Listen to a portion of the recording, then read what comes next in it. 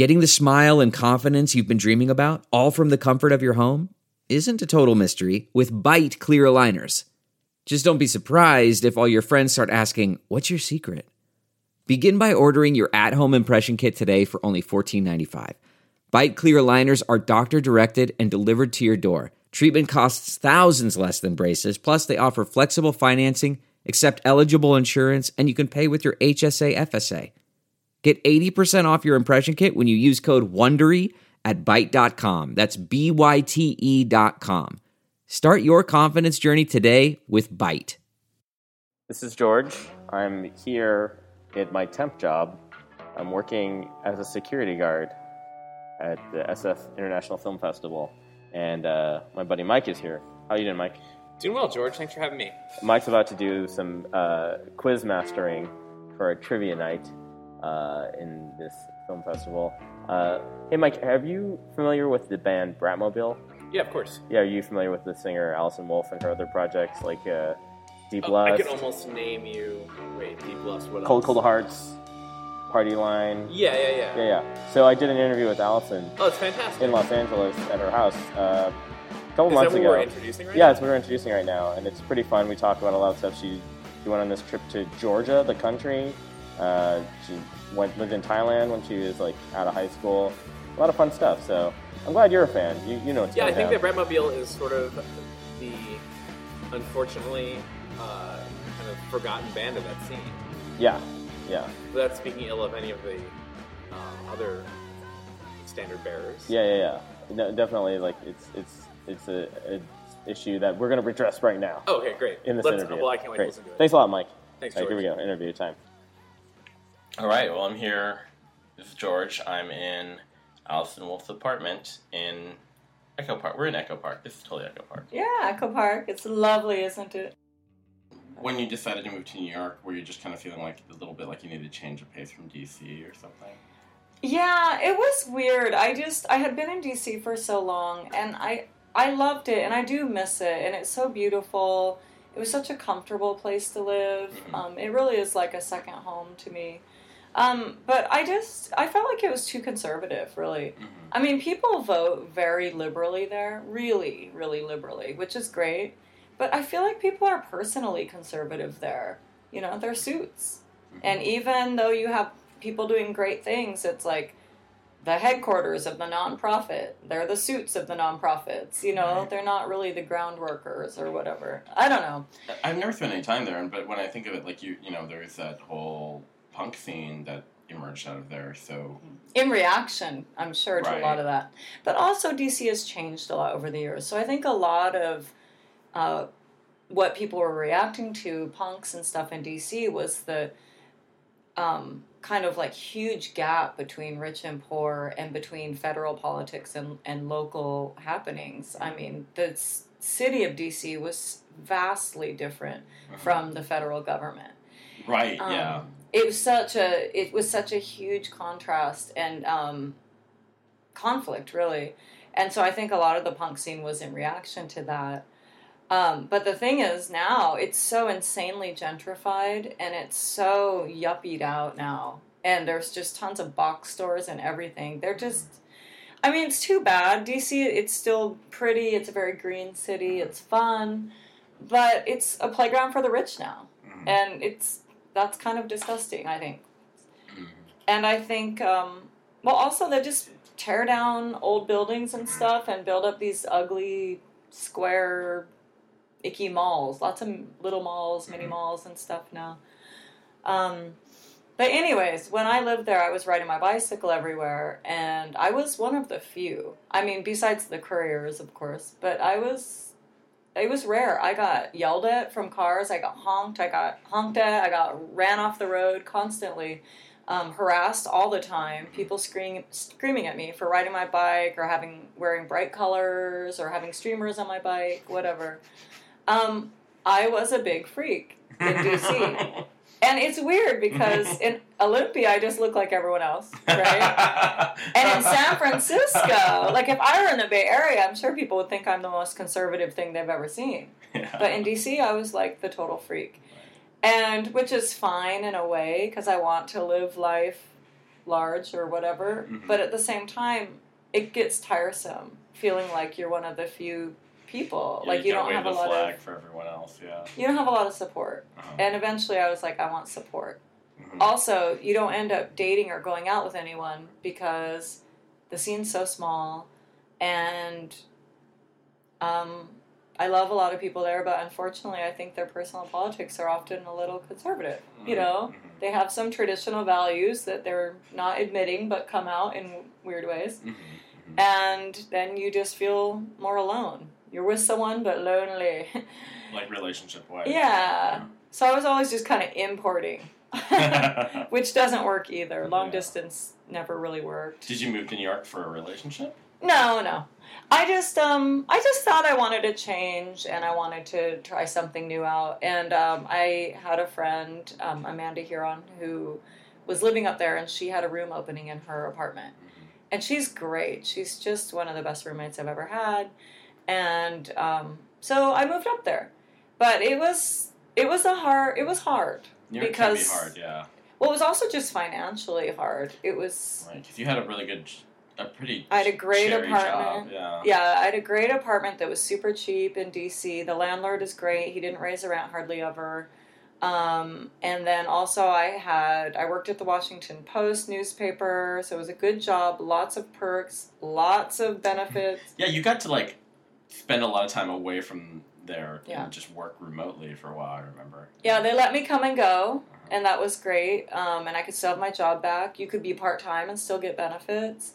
There's tons of free stuff everywhere, always free snacks and free stuff on the free table, and I didn't realize what a cush life I had in D.C. until I left, and it was painful. Yeah. That was a painful awakening. Unfortunately, I don't know about the Post, but I think journalism in general has suffered. The quality has gone down. Yeah. Whenever I look at articles online, like the Huffington Post or something, I cannot believe how many mistakes are in there. Well, they're not getting paid. No one who writes for the Post is getting, the Huffington Post is getting paid. The editors get paid. Well, there's no one editing. Right. I hate to hear that the editors are getting paid because no one's editing that crap. No copy editing. I'll tell you what, there's no copy editors there because I have never seen so many spelling mistakes, grammar mistakes, and I'm an English teacher now, and that stuff just gets right up in me. Yeah. I can't deal with it. And after working at the Post and doing a lot of proofreading there and editing bits, I can't deal with it. I can't believe how bad the quality of journalism is now. Yeah, it really seems like they're just like, here, let's let interns cover everything, and that seems to be Even the New York Times online, I'll read it, and it's like, was there an editor present? Because I don't think so. It's really weird because, it is going through everything that's being altered by technology. Actually, I think that what we're doing in a way, I think a lot of the stuff that's happening with podcasting is and long-form storytelling and audio, I think is starting to be an interesting place to do stuff. I'm frustrated because I was at one point paid to write, and I still hope to be paid to write eventually again. But the amount of money out there is just shrunk, and the quality in general seems like it's way down. Not because I'm not doing it, just the quality. It's across the board, and you're right. You're right. I don't believe there should be this super elite. They're the ones who gets to write and whatever. I do believe in the democratization of journalism, but at the same time, we need to be able to do it in a way where the standards are kept high. Yeah. And how do we do that? There needs to be some quality control, some fact checking, stuff like that. So, obviously, with journalism, everything happening with, music, it's also all the stuff that we know. It's I don't know how to make a living doing anything else. So I'm still kind of scrambling, and I kind of got to keep abreast of it. But it sounds like you found a way out because you're teaching English now. Yeah, I don't know if it's out, but yeah, you're right. I never have been able to make a living off of music, but I also never tried. Right. We came from this time and this DIY aesthetic and values and whatnot, where it was no one's goal was ever to make money off their music, and in fact, it was seen as frowned upon, right? Yeah, it was frowned upon. So, and the idea, I guess, would be that as soon as money gets involved, it ruins the art. I don't know. I'm not saying that that's I necessarily believe in that, but I used to, for sure. Right. And I still do somewhat, I guess. Well, I mean, I guess this is a good time to set a context around, like, the band that you started. How old were you when you guys started Bratmobile? I can't remember if I was 19 or 20, but it wasn't that young compared to a lot of people these days starting, or especially compared to a lot of young boys. Right. But it was, I was in college. I had just started college. And I met Molly Newman, who was the drummer in Bratmobile, in the dorms at the University of Oregon in Eugene. And we were just really bored. And I didn't realize you guys started in Eugene. You didn't even start in Olympia? No. Wow. I mean, I'd grown up in Olympia, but I wanted to go away to school. So Eugene. I went to Eugene. I was like, well, that's close enough to still go home, but, you know. I mean, I should have gone to University of Washington, much better school, and I had straight A's, so I could have easily gone to a better school. But I wanted to say that I went out of state. I wanted to go away to school. Yeah. And I felt like going to Seattle, which was only an hour away, didn't feel like going away. So anyways, Molly was my neighbor in the dorms, and she was this, like, loud, fast-talking, pretty bossy East Coast girl. And she kind of scared me at first, but I was sort of strangely attracted to that scariness. And we became fast friends. And it was cool.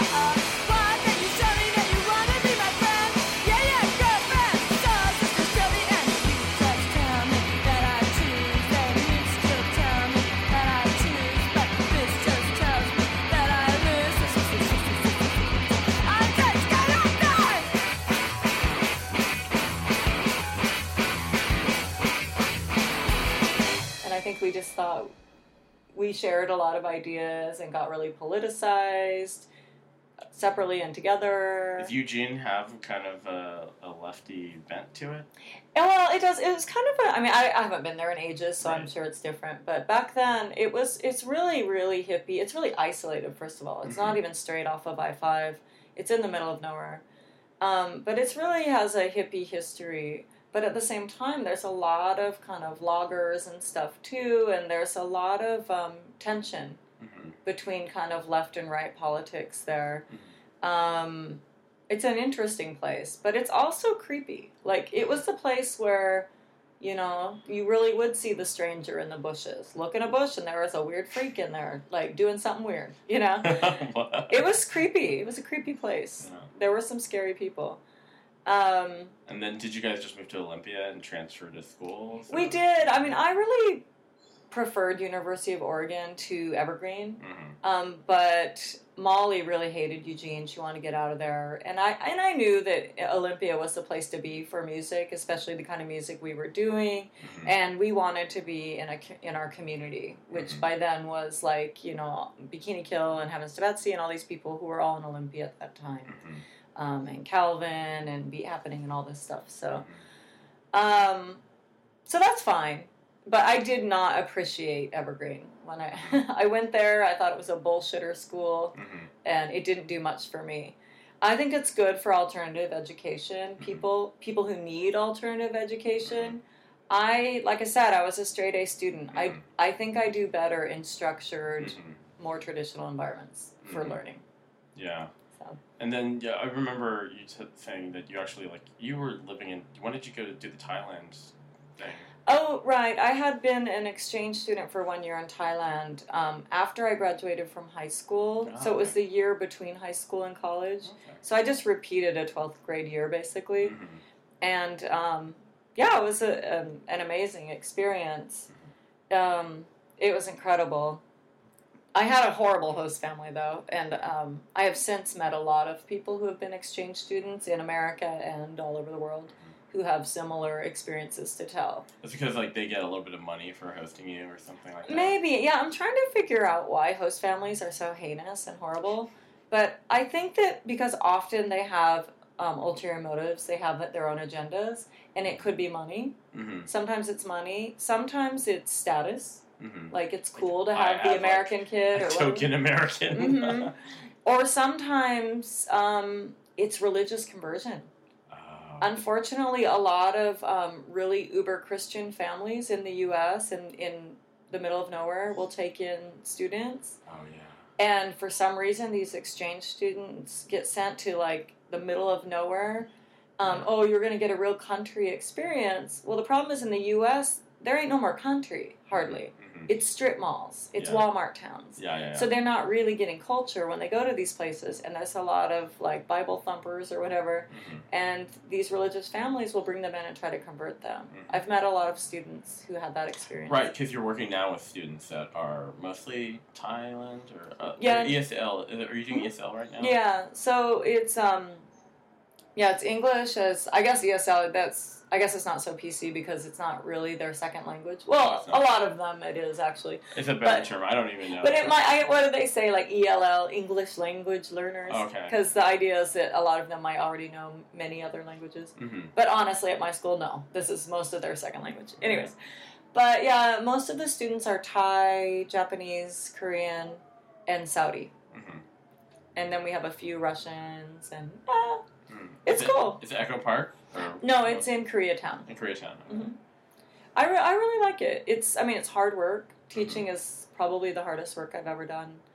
But it's social. I like to have a job where I use my brain every day and where I'm kind of performing every day. I guess that would be my skill, is sort of talking and performing.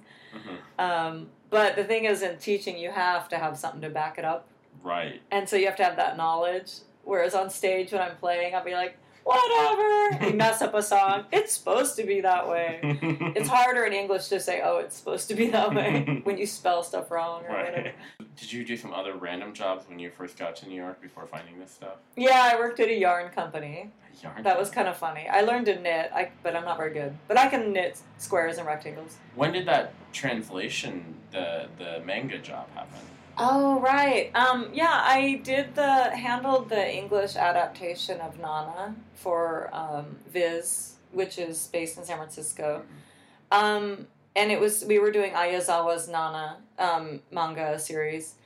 And I didn't translate it because I don't know Japanese. Right. But the Japanese translator who lives in Tokyo would email me the files. And then I would rewrite it into, like, English slang, American slang. Vernacular, yeah.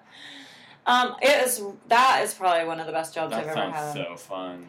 I love it, and I love Ayazawa's drawings. I think she's so skilled at conveying, like, emotion and feeling through her facial expression drawings. And she's just spot on. And I thought it was smart writing. It was, somewhat feminist, definitely, like, lesbian undertones. Lots of gender stuff going on I found very interesting. How did they tap you for it? Actually, one of the editors knew about Bratmobile, and he called Lookout Records and said, I want to offer Allison a job. Well, luckily, Erin, who was in Bratmobile, answered the phone. She was suspicious, though. She called me. She was like, some weird guy wants to hire you for a job. And I said, please, bring it on. I need work. So it was great. And I did it for years. Unfortunately, Ayazawa stopped doing Nana for a while. I'm not sure why exactly, and I don't think there have been any more. So I've been on hold indefinitely for, at least 2 years now, I think. So, order of bands you did, so there's Bratmobile, and then that was actually not happening for a very long time, and then kind of restarted. Yeah, so I did Bratmobile from 1991, basically, until 1994. We broke up on stage in New York City. It's quite a drama fest. Pretty hilarious. Wow. I guess it wasn't funny at the time. I was crying on stage, but whatever. Yeah, it was funny. You're all still friends now. Yeah, it's cool now. Yeah. But I mean, I'm sure I was being like completely crazy. It was probably I think it was mostly my fault. And I wasn't strong. I felt beaten down. There was a massive backlash against Riot Girl. There were 94, yeah. There were a lot of people who felt like if they could tear down who they saw as the figureheads of Riot Girl, it would make them more cool or political or more right or whatever. Oh, is this like an MRR thing or what is it? No, but people really went after me, and people also really went after Kathleen. Right. And it was just kind of like, chill out, dude. Like, people that were critiquing, like they're just like trying to catch you being inconsistent. Yeah, or being like fucked up, or being not totally PC or whatever. I mean, I hate the term PC. I shouldn't use it, but just, yeah, whatever. Trying to catch you in some political snafu. Mm-hmm. Anyways, but whatever. So we broke up on stage. It was pretty crazy. I mean, Joan Jett was there, Kim and Thurston, John Spencer, Blonde Redhead opened for us. Oh. It was one of the first times they played, I think. It was early on. Did you make it through the whole set? Or was it just like, this is the last song of our whole band? I think we shortened the set a bit, yeah. We did try. I think we had to, Molly left the building. I think we had to beg her to get back just to finish the set. I think we sort of finished the set. But it was ridiculous. Yeah. Anyways. And you were living in D.C.? I was living in D.C. at the time. You were doing a lot of... I had just moved to D.C. Okay. Like, I think I was just in the process of moving there when that happened. And then I fully moved to D.C. after that. And then it didn't take too long. I was sitting around bitching and complaining all the time, and my friends were like, you need to get back in another band. Mm-hmm. So then I started Cold Hearts with Erin, who was in Bratmobile. And then there was a girl, Laura, from Australia from 99. Oh, was she in that band? She was actually in Cold Hearts. Oh, yeah, I know her, yeah. Because she had been visiting in the U.S., and I had invited her. We needed a drummer. Unfortunately, Erin decided that she didn't want to have a long-distance person in the band, and I guess so did Sleeper Kitty. And so, yeah, it was really unfortunate. It was sad because... She is a very talented person. She is, and she's a great person, and I felt really, really bad about it. Mm-hmm. But even though it was Erin's decision, not mine, mm-hmm. I can't say exactly that Erin's wrong. Yeah, I think it is smarter to have local people in the band. Yeah. And in the end, so then we had... we added Nattles on bass and Catherine on drums, and they were best friends. So they joined the band. I don't know any of those people, but I really love this Flin Flon record. Oh, and yeah. Nattles is in Flin Flon, right? Right. Did she play the bass? Yeah, well, Mark Robinson got to know her because we recorded with him, and he liked her bass playing. Yeah, that record's great. That Flin Flon record's so good. Yeah, she's very talented. Yeah, is she in bands anymore? No, unfortunately, or not that I know of. But she's very talented. There's two things I want to touch on, which one is, like, there seems to be, like, as you get older, the number of your friends that were in bands is going to start dropping off, mm-hmm. and one thing. And then maybe about that time, and I'm sure you've talked about this a lot because I'm sure people, now it seems like Riot Girl is a thing that, people write PhD theses on, and, there's books and everything. Yeah. I do think of that time, there did seem like there was... It was like a thing where, like, exposure and media attention was a very dangerous kind of mix to throw into everything, because maybe it was because you guys were still figuring out what you were doing, or were you kind of gun-shy about getting media attention at the time? Like with Riot Girl? Yeah. I think we were just freaked out by it. Mm-hmm. Of course we thought that what we were doing was important, but we really, our whole thing was this idea of taking over the means of production and basically creating your own media, like creating your own images and being in control of that, creating your own writings, your own by fanzines or whatever, and put, I don't know, keeping everything really DIY and not corporate and not having any corporate control on anything. So, of course, we know that to a large extent, media is controlled by corporations, and you lose control. I mean, the writer, the editor, the copy editor, by the time it goes to print, Lord knows what's in there, you know? And we were very sensitive to that. Did you feel like anyone in particular truly misrepresented it? Oh, constantly. Yeah. I feel like, everyone. Everyone misrepresented it, because no one could be from the inside talking about it. Right. And no one was from the inside. It was usually they would send, they might send like a female reporter, but usually it was a pretty mainstream girl who didn't know what the hell was going on. Or didn't know anything about punk to start with or anything. No. So, it was just sort of like, what? And then there was this total sensationalizing going on. Like, because of course they got to sell papers, they got to sell the story. But it just always cheapened it. The effect was always that it was defanged, declawed, and cheapened. It cheapened the message. It made it look like it was purely aesthetic. It made us look stupid. I don't know. And so I think that was what people got really we got bummed about.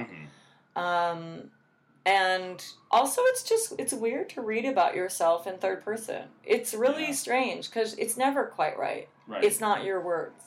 And so maybe also... You guys were pretty young at the time, too. Yeah, and just all of a sudden the whole scene in the Northwest exploded and no one really knew how to handle it. Because that was contemporaneous with, like, Nirvana blowing up around the same time, yeah. Yeah, I mean, that grunge was slightly before, but it kind of all was on the same trajectory. Well, I mean, as being sort of someone who's exposed to that in an impressionable age, I sort of felt like, I'm not that much younger than you, but I was still in high school when all this stuff was happening. Yeah, I mean, I was an impressionable person, so, like, I'll, like, Nirvana is into this, and then, like, there's all these bands in the Northwest, and it seems really political, and I was, like, attracted to the political side of it, too. I think it's a weird thing of, like, if that stuff didn't somehow trickle into the mainstream, then no one would know about it still. It would still be a thing that was just, 20 people or something knew about in a town or something like that, in a way. Do you think that's true, or?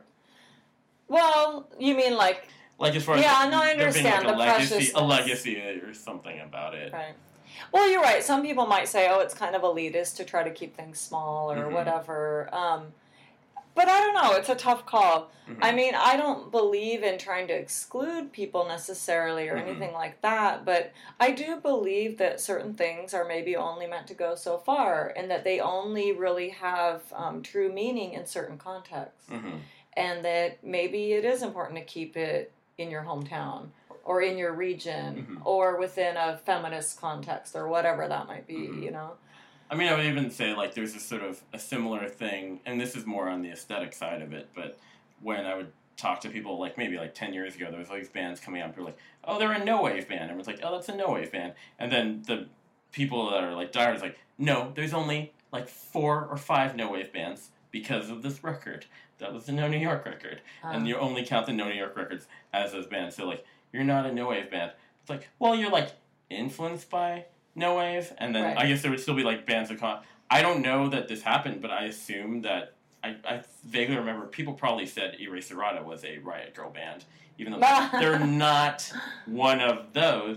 There clearly there's connections and there's influences, but you can't say that they're a Riot Girl band because I only think of that time period and it's really an era. It's really about the time frame as much as it's about anything else. And now I think it's so crazy every time I see something there's a Riot Girl Halloween costume. Have you seen that thing going around on Facebook? No. It just is kind of just a punk girl costume with a plaid skirt or something, and they say Riot Girl, but GIRL. And it's just they're selling that at Walgreens or something. No way. I'll forward that to you. It's hilarious. You have to. Because I'm just oh my god, that's so weird. That's what it turned into. It's crazy, 20 years right? later. It's crazy. It's so weird. So it's the thing you can't really control where it. That was a meme before we knew what memes were. I guess really you guys created a meme. Yeah. I mean, it was crazy. The thing is, I mean, whatever, it's kind of funny now. But at the time, we were just really protective of what we had created and the networks and the communities and stuff. And we just felt, most of us felt like we didn't have anything to gain from mass media. Right. In the end, though, it's not exactly true. I mean, there's people like Bikini Kill who can somewhat live off their royalties, you know, or something like that, like selling records, or it also, the publicity gets people to go to your shows and buy your records. So the bands had something to gain from it, even though we never saw money much back then. So we didn't think we did, but in the end we did. Yeah. But there were so many people involved in Riot Grrrl who were not in music, actually, or they went to shows, but they may not have been creating music or selling music, and now they really had not much to gain from the publicity, and I felt like it kind of hurt them most. Right. Because it just made it about it's a music scene rather than more of the ideals that were going on in it. But it really ended up turning it into an aesthetic, because it was just stupid. So when you see that, like, Riot Grrrl Halloween costume, it's like, oh my god, you're having your ideas, your culture stolen from you, and then repackaged and sold back to you at a higher price. Right. Well, on the flip side of that, I would say an example of, like, the meme taking off and, like, almost giving it more credit than maybe is accurate would be, like, in the case of, like, Pussy Riot or something, where it's people in the press are referring to them as a Riot Grrrl band. It's like, well, that's not accurate either, but it is, they were directly influenced by what was happening. They were. I mean, they're in direct like they're in direct contact with Bikini Kill for sure. Yeah. Did you have any thoughts about that whole? I think it's really exciting. I mean, you've got these really sharp, brilliant and well-read and interesting women. Might not just be women in the whole group, but I think who we see at least who's in jail, the women, just creating this, like, it's performance art, really, and it's politicized performance art, and it's in your face, and it's very smart, it's on point, yet it's really, like, fantastic and kind of funny, too. Yeah. And it looks good. It's everything that Riot Grrrl did or hoped for, I guess. Actually, it's more, probably. That's what I was going to say. It's actually, it's a step further. There's more at stake with them than there is, even with, like, you're like a kid from the suburbs who, like, whatever, like, was believed, like, you could believe you're, like, like, what, like, Nation of Ulysses could talk about, like, oh, like, we had to destroy our fingerprints so the FBI couldn't find us or whatever. Like, but this is a real deal. For real. This is a real deal. Yeah. And that's the thing that most impresses me is their courageousness and their bravery in the face of that. And, I mean, now they're getting sent away to, like, prison work camps in the middle of nowhere, separated from their daughters or kids. I know that some of them have kids. I mean, it's horrible. And you're right, we didn't really face that kind of threat. I think Bikini Kill had some crazier stuff happen to them, but Bratmobile didn't really. Yeah. So, no, I didn't usually feel, like, legally threatened or physically threatened too much. Yeah. Well, you guys always, because you had this kind of, like, surf sound, I felt like it was, like, a little more fun. It was, like, we weren't sloganistic either. It was more, like, most of the songs, at least my writing, was showing how the personal is political and how can we, calling people out who treat each other like shit, and how can we make this better, and also trying to build self-esteem in girls in the face of boys telling them they're stupid or whatever.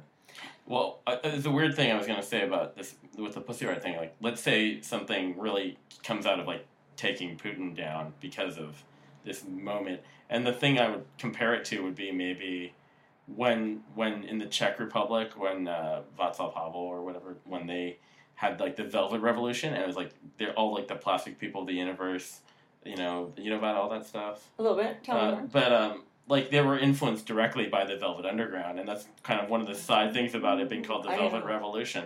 Yeah, like, Václav Havel was, like, a playwright, right? And he was But he died recently, right? I think he did. Yeah. He was, I mean, the sort of, like, I guess they were probably closer to, like, a jam band back then, but, like, plastic people of the universe were, like, the underground, like, rebels in Czechoslovakia, so... they were really into American music, and they loved, like, I think Lou Reed was, like, I think he brought Lou Reed over at some point, yeah. But, like, yeah, this almost idea of, like, if something happens in Russia, it's almost like this similar thing of, like, indirectly some American underground band. And when people say, like, the Velvet Underground didn't have many fans, but everyone who listened to them started a band, it's almost like a direct lineage with something that started here that was, well, like, the difference being, like, obviously what you guys are doing is more explicitly political than what Velvet Underground was doing. But, yeah, it's really interesting to think that could then spiral out to, like, oh, then in Russia people took this for serious. Yeah. Not that they didn't take it for serious here, but there was so much more at stake, and then they actually acted on it. Yeah. It's really interesting. It is, and it's really amazing, I think, what they're doing, and you know, I think it's important to try to look at it from different lenses, too, not just like a Western lens, but not that we always know how to look at it from a different lens, but yeah, I mean, I know that it was kind of like the cause celeb, and you're just like, okay, everyone was like Madonna. But I know a lot of people had problems with that. But I have to say, if someone's in jail, if I were in jail, I would want everyone and anyone, including Madonna, to speak out against it. Right. Yeah. So who cares? I don't even care if she says it stupidly. Get me out of jail. Exactly. Yeah. Publicize this shit and force the, you know, whatever, force the hand of. I mean, I guess in a way... West Memphis 3 was maybe another example of just like being a celebrity cause in some ways. Yeah. Right, and there still is not enough justice for them. No way. Yeah. I know, it's sick. But it is important, you know, that people speak out. And even if, you know, it's important to be informed when you're speaking, but at the same time, not everyone has a chance to get fully informed or whatever, but they know it's wrong.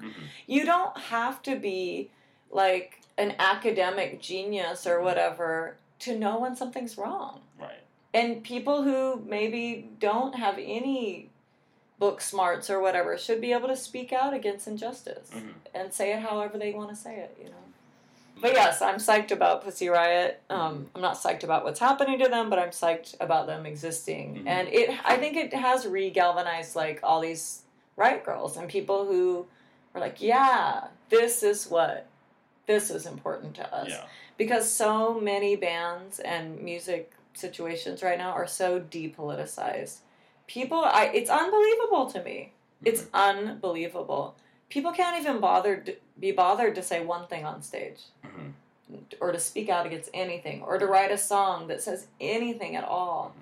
I believe that there's a lot of great music out there right now.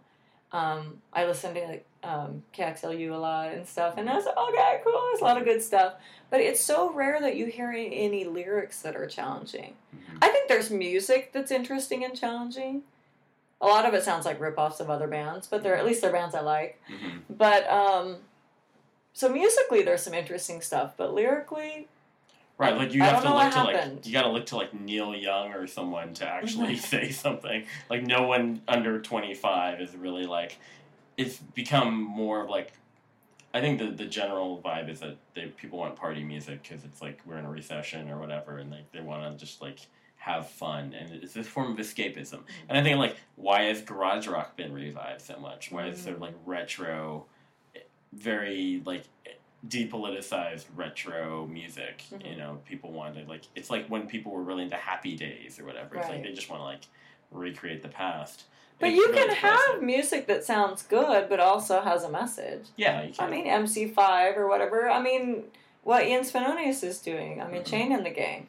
And they do it with a sense of humor. It's hilarious, but it's political. Yeah. It's good music. It's interesting. I mean, the thing is you don't have to say like, I love you, you know? Yeah. So, I don't know. Yeah. I mean, I guess there's still, like, the thing that frustrates me is, like, when I think of, like, if I were to go to Gilman and see, like, a Gilman punk band, they'd be saying almost exactly the same stuff they were saying for the last 25 years. It's, like, the same content. It's not the I love you stuff, but it's still the same, like, fuck cops or whatever. Right. Well, that's not that interesting stuff never either. changes. Yeah. So it's like a little frustrating that becomes like what you go to for thinking about, you know, any kind of political angle to your music or protest form of your music. Yeah, it's the same thing when you think about like I'm thinking about like I mean around the time I met you we were just starting to get into like a war that is still going on, and it's like it's crazy how long that's been. It's like, that's still going on. I know. It's nuts. It sucks. Yeah, and like all the energy that we don't live with it day to day in the same way, I guess, when there was a draft, you know, so it's easy to kind of get sucked under like other things, but it's like every once in a while I'm just like, God damn, that's more than 10 years of doing this, and like there's no reason this should be happening. No, it's horrible. Yeah. It was a lie. And we were talking about that then. Like I remember when Punk Planet was around, they were like where's the protest music? And like, you know, I still have like a copy of that, you know, that issue, and like I had it as my bathroom reading. I'm like, it didn't get any better. Nothing improved after bringing it up. Like, it hasn't gotten better. Yeah. I know, and the economy's so bad, and people just aren't... People are speaking out. There's definitely activists, and there was, like, Occupy and all this stuff. But, I mean, in the music scene, not so much.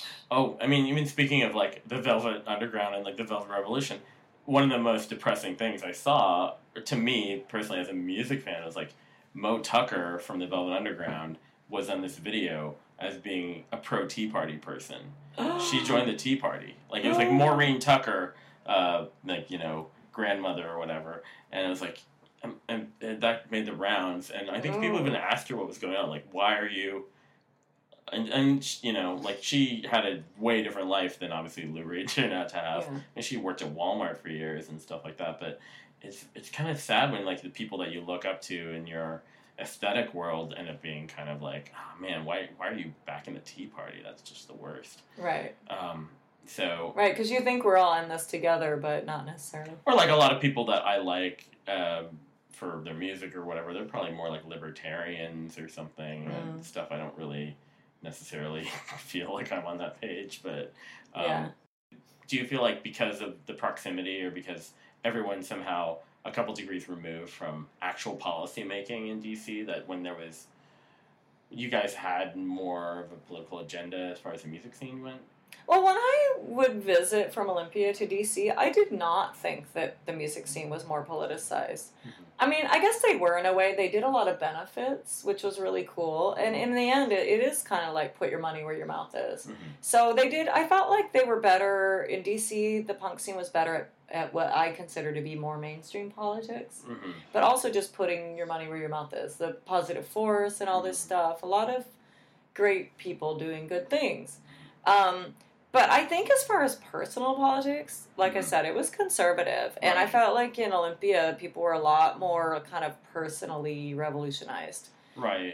You know, DC seemed a little homophobic to me, definitely heterosexist, somewhat sexist as well. It's a sexist city. I mean, women got harassed constantly. And I don't mean necessarily in the scene, but just wherever you went. Right. And then it seemed like often the guys who are supposedly our friends weren't really that understanding, you know, and whatever. No, it's not a big deal, but it's tiresome. Yeah. Coming back to the West Coast has been in some ways a good thing, but also it made me realize kind of how East Coast I had become as well. Like, I just don't have the patience for a lot of things out here, like slow, crazy drivers who are just meandering all over the place, and people who just don't kind of get a move on, you know, like, come on. Yeah. But I have always been really talkative, and I talk to strangers, and when I was on the East Coast, people just thought I was crazy everywhere I went, and people didn't like it.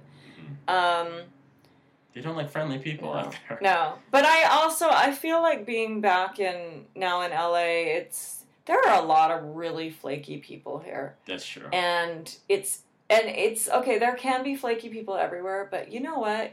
It is standard here. It's accepted. I mean, I remember even just like dating a guy briefly and called him out on his flakiness. I mean, it was ridiculous. And he was like, freely admitted, so I'm flaky, so what? What's the big deal? And I was like, oh my God, that's the problem right there. You don't even think there's anything wrong with it. Yeah. You're totally irresponsible. And you don't care. Yeah. I mean, and I meant towards me. I don't care what he does in his personal life. But, you know, just you're irresponsible towards other people and you don't think anything's wrong with it. Like, I don't know. So, anyways, I still have a problem with that. and it's a little, it's LA. People are spread out. It's harder to build community here. Yeah, it's really neighborhood to neighborhood. I know a lot of people, but I feel like there's very few people who I can count as my true friends, or who I feel like I could just call up and we'll do something or come over. But there's people I run into, and that's cool. But what kind of made you think of coming here after New York? Well, when I moved away from D.C., I had no real reason except for that I just thought, I don't want to wake up one day and realize that I'm an old lady in D.C. and that I haven't lived anywhere else or done anything else. So I moved to New York with no clue, with no job. I can't believe I did it. And I paid dearly. I mean, I blew through all of my savings. 2.5 years in New York, I blew through everything. Yeah. And my rent tripled. Everything was expensive. No one hooks you up, even if you know the bartender. They don't hook you up. And it was harsh toke, man. Although I had a lot of fun. I love the subway. I had a lot of fun. There was lots to do. I love summers in New York. But You're still playing music with Party Line? I was with Party Line, which was from D.C., but then Crystal lived in New York, so we were kind of New York, D.C. band for a while. And that was fun, but, I didn't need to be in New York to do that. Yeah, no. And there was no reason for me to be in New York. And I just realized at some point, it's never going to feel like home. It's never going to be home. There's no reason for me to be in this expensive city. After 2.5 years, that. Yeah, I don't have a good job. I'm not pursuing some dream. So get the fuck out. So then I can swear, right? No, of course. Okay. Yeah. And then when I left DC, I'd always thought, well, my next stops are either New York or LA, and after that, I'm leaving the country. Okay. So this is the next one. So I moved to LA. I had actually always wanted to try LA out, but I just wasn't sure when. I moved here with a boyfriend. Okay. So that was kind of why. He was done with New York, and he wanted to move out here. I had never moved anywhere for a boyfriend before. I had too much pride. And so I did it this time, swallowed my pride, and sure enough, he started being a real dick the minute we got out here. So once we got to LA, he started just being a total jerk, and it went downhill from there. So within 6 months, we broke up, and all of a sudden I was like, what the hell am I doing out here? Why did you bring me to California? Blah. But whatever, I have to say it was depressing. It wasn't fair, but at the same time, it's a sunny, beautiful place. If you're depressed, it's not a bad place to be. You can walk outside and feel the air and the sun and being depressed in New York is just like fuel. It's so much. It's the worst. Just like, yeah, I totally feel that. Yeah. But what are you thinking about? You want to go to another country to live? What are you thinking, like Europe or something? Well, I don't know. No. I mean, I don't know. I don't really have a plan. I haven't had a plan for quite a while. But I don't know. I mean, I feel like I haven't lived in LA long enough to know. I mean, really, my first instinct after the breakup was to just turn tail and go back to New York or DC. I definitely miss my friends. I have really good friends out there. My core groups. But I don't know. I want to give it a try out here. And I was like, no, I am going to stand my ground. Yeah. I'm not going to let that asshole have LA. Right. I'm going to have a piece of it too. And so I'm trying it. I started a band with a bossy girl who, that's what I needed at the time. Mm-hmm. So we were in Cool Moms and 4 girls, and it was cool. And so I wrote a lot of songs about my transition to living here. Unfortunately, that was a little too short-lived because of difficult personality stuff. But anyways, I hope to start another band soon. Yeah. Tell me about this trip to Georgia. Oh, yeah. Okay. So I have an ex-boyfriend from a long time ago, from the late 90s, who lived around the corner from me in D.C., and he's from Georgia, the country, Georgia. And he was a local neighborhood activist. A lot of us were doing this D.C. neighborhood activism at the time. Mm-hmm. And he was involved, and so I met him that way. We started going out. He's pretty funny, wacky dude. And we just remained friends off and on over the years. And he recently got in touch with me with all the Pussy Riot stuff going on and said, hey, there's a lot of women in Georgia who are concerned about this. They want to try to have a festival or some kind of event. And could you come? And we want some Riot Girls to come. They know that I know you and da-da-da-da-da. So he invited me and Toby Vale and also Nadia Bice, she's in a bunch of bands in Portland, like Ghost Mom and She Beast and the Caldonias and Fierce Perm. But anyways, and she's also a performance artist and stuff. She's great. So, and then we were trying to invite some other people too. Rachel Carnes was supposed to go, but half the funding got cut. So in the end it was, and Toby couldn't go. Oh. So in the end it was me, Nadia, and this guy Bernardo Santarelli. Oh, from Noisy Pig, okay, and from Dada Swing and stuff. But yeah, Italian who lives in Berlin and puts on queer nights and stuff. So us three went, and they both did their solo performances, and we made this kind of cover band that we played also, where we did Bratmobile covers, and we did covers of Nadia's band, Ghost Mom. We did Cherry Bomb, whatever, you know. It was kind of funny, but it was mostly we were just going to have a presence. In the end, it was a little bit, the timing wasn't right, really, for Pussy Riot, because they were already in jail and all this stuff. So, not that we, aren't concerned with that, but it ended up being more timed in conjunction with the upcoming elections in Georgia. So we were there the week leading up to their elections, which were pretty massive. And they had this prime minister and president in place, Saakashvili, who is just horrible. And he's just really trying to westernize the country. He's trying to say, he's really racist. He said the N-word on national television before. He is trying to say, oh, we're Georgians, we're white. And, he's trying to whitewash the country, basically, and westernize it. He's renaming towns in the countryside, like, after European towns. Like, he called some town Verona, and he just thinks this is somehow going to make progress in the country. And he's also just extremely nationalistic. I mean, it makes sense that Georgia would be somewhat nationalistic after breaking away from the Soviet Union, but he kind of went too far in the anti-Russia direction. So he's super anti-Russian. It's sort of like here, he's creating Russia as the enemy so that people don't notice what all the other bullshit he's doing. Yeah. And he's stopped allowing Russian to be taught in the schools. Well, and now they teach English in the schools. Okay, whatever. I mean, everyone speaks Georgian, first and foremost. But the second language used to be Russian, and now it's English. That's not the worst thing in the world, I guess. But at the same time, there's this huge divide between the generations.